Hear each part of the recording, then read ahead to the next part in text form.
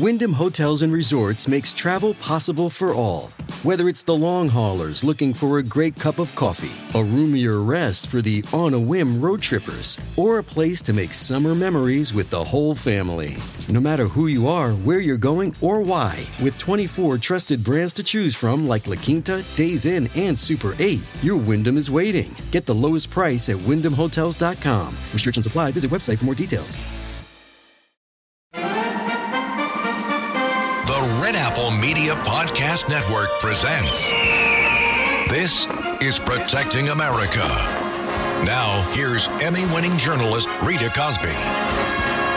And welcome to another edition of Protecting America. I'm Rita Cosby.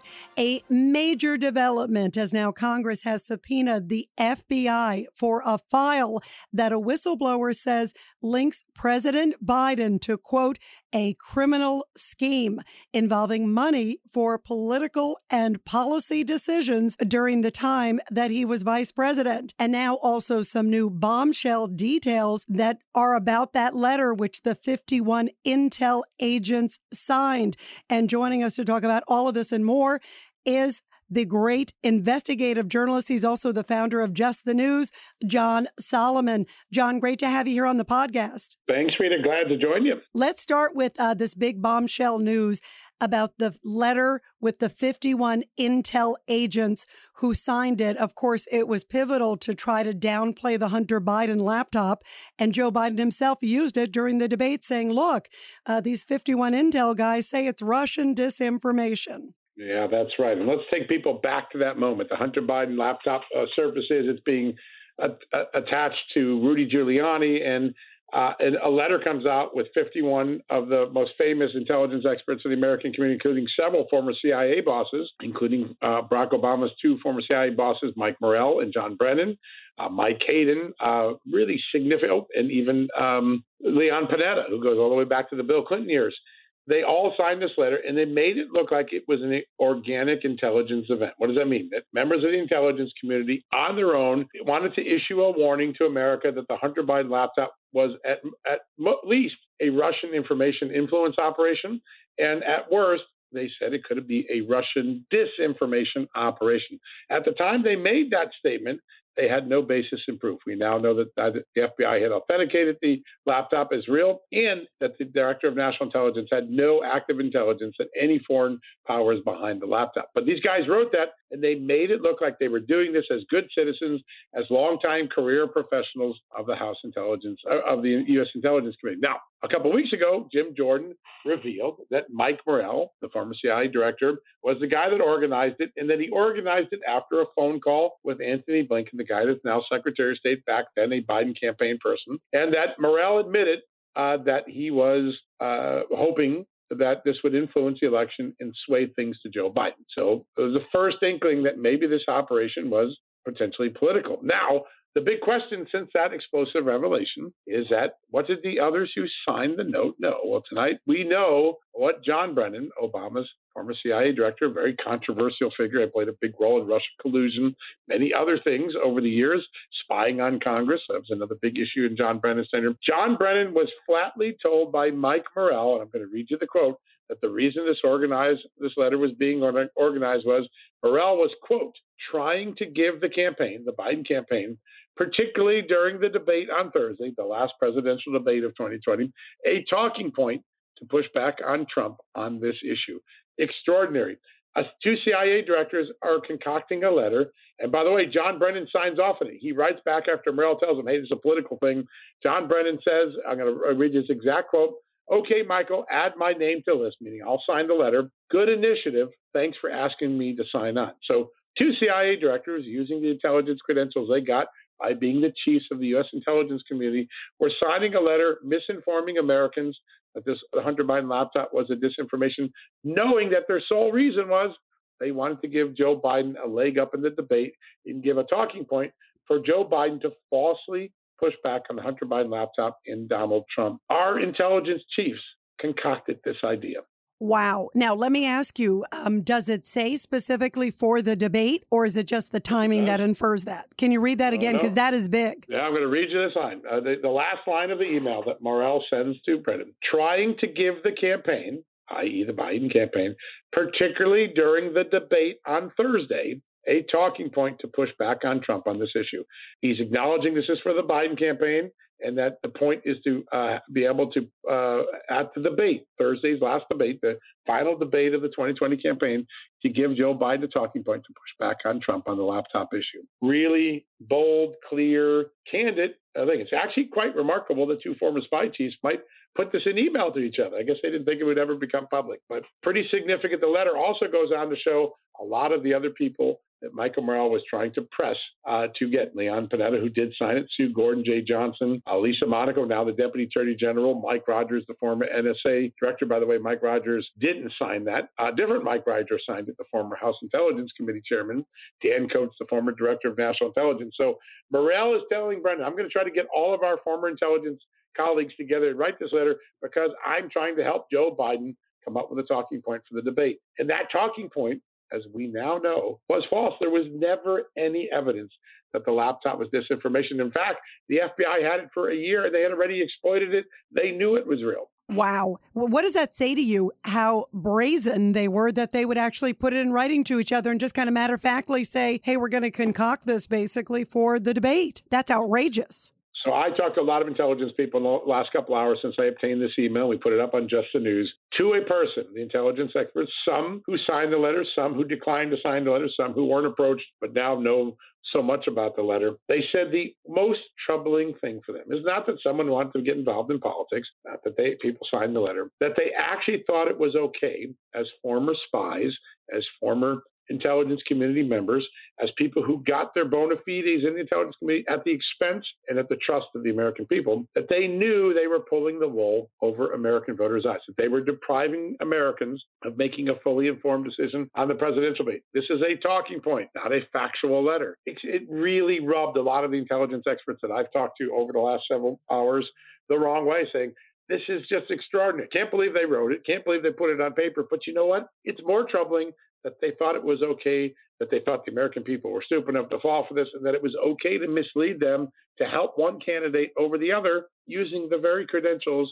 you and I and every American taxpayer gave them when we hired them to be the chiefs of the American intelligence community. So where does it go from here, John Solomon? What do you think could happen now potentially? Well, listen, there'll be continued shame, right? And Tony Blinken, who is the guy whose phone call with Mike Morell instigates this letter. That's Mike Morell's own testimony. He said it triggered him to write the letter. Blinken has been saying, well, it wasn't my idea. I didn't order him to do it. But you know what Blinken did do? A lot of people have missed this in the information that's public. After Blinken had the call with Morell, and Morell said that gave him the idea to go ahead and do this letter. And he's out telling people, hey, let's go politically try to hijack the debate Thursday night, give him a talking point. Blinken then sent the most important piece of information that the Morell letter would ultimately conclude. Most of the letter said, hey, this has the hallmarks of a Russian information operation. A Russian information operation can be true, but, you know, the Russians are pushing it, trying to have some impact. A Russian disinformation campaign, by its definition, means that the information in the laptop is false. That one paragraph in that letter, that one sentence in the letter that calls it Russian disinformation, which, by the way, all the media seized onto, right? It became the cancel culture moment in the debate. Donald Trump can't say this. It's not true. The intelligence community said it's not true. That piece of information was a USA Today fact check article. And who sent that to Mike Morell? Tony Blinken. So after Blinken has the phone call, he gives him the most important payload that ends up having the most political impact in this letter, the Russian disinformation claim. You've got a Secretary of State currently who played a very important role in now what we know to be not an organic intelligence event, but a political event that misled the American people, as Jim Jordan said in his letter, kept the American people from making an informed decision about the Hunter Biden laptop and Joe Biden's bona fides. There's going to be serious questions for Tony Blinken. And one of the consequences that many of the lawmakers I've interviewed in the last couple of days are saying they want to pass legislation in the budget that comes out in October 1st, passed in the summer or in the early fall, that will say that all 51 signatories of this letter may never again get a federal contract, a federal job, or have any money spent allowing them to have a security clearance. So there could be a financial penalty here. Secondly, the Federal Election Commission has now opened an investigation into the Biden campaign coordinating this as a corporate contribution, something that's forbidden under campaign law. So there could be a regulatory fine, not a big deal, slap on the wrist, $200,000, whatever it's going to be. But I think the big thing that Republicans are looking to do now, they're itching to do, defund any future federal contracts, any future federal security clearances, any future federal jobs for anyone who signed this letter. Wow, that would be a biggie. By the way, of course, Secretary of State Blinken now in a recent interview said, he had nothing to do with it. He doesn't play politics. I mean, he made it pretty definitive that he wasn't involved. What he said was, it wasn't my idea, which is a really cute way, right, of saying it's a non-denial denial. That's what we journalists call it, right? He doesn't deny he had the conversation. He doesn't deny that the conversation actually caused the letter to be happen. He doesn't deny that he sent the piece of information that made the letter ultimately. He basically just said, well, it wasn't my idea. We didn't say it was your idea. We said you played a role in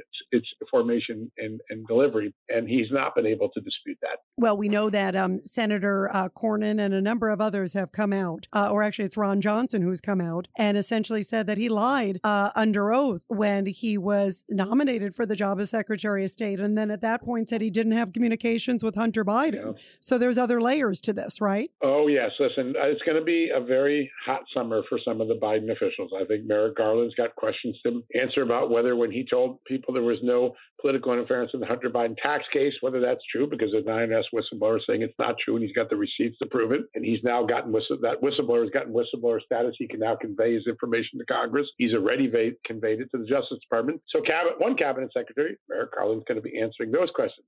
Joe Biden is going to be answering questions if his son is indicted, which a lot of news organizations are reporting he may be, about, hey, you told us there was nothing untoward here. Now your son's been indicted. That's going to be a difficult set of questions for Joe Biden. And of course, yesterday, revelation that the FBI had some evidence from an informant of a pay-to-play bribery scheme involving Joe Biden. That's going to be part of Joe Biden's. And then Tony Blinken's going to have to answer two questions. What were you doing talking to Mike Morell?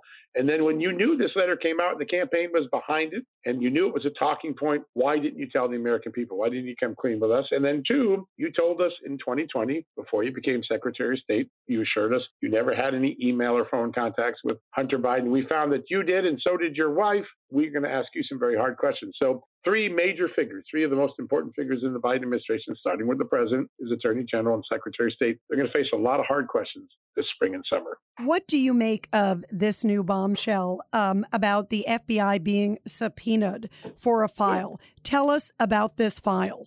This is a story we broke yesterday about 1:32 in the afternoon yesterday. We know a lot about it. First off, let's describe what it is. It's a FD 1023. That's an alphabet soup form name for the report that FBI officials fill out, what FBI agents fill out when they have an interaction with an official confidential human source, a registered informant. One or two agents sit down, they debrief the informant, someone that's working undercover or as an informer, and they take the information that they think is actionable, that needs to be investigated or forwarded on, and they put it on this FD 1023 report. It's an informant report, a confidential human source report. One likely would have been written when Christopher Steele was giving people the Steele dossier and their bogus Russian collusion information. They're written all the time when informants and agents meet to convey information that's actionable intelligence. That's what we know. We know it was written in June 2020. How do we know that? Because the subpoena identifies the date it was written.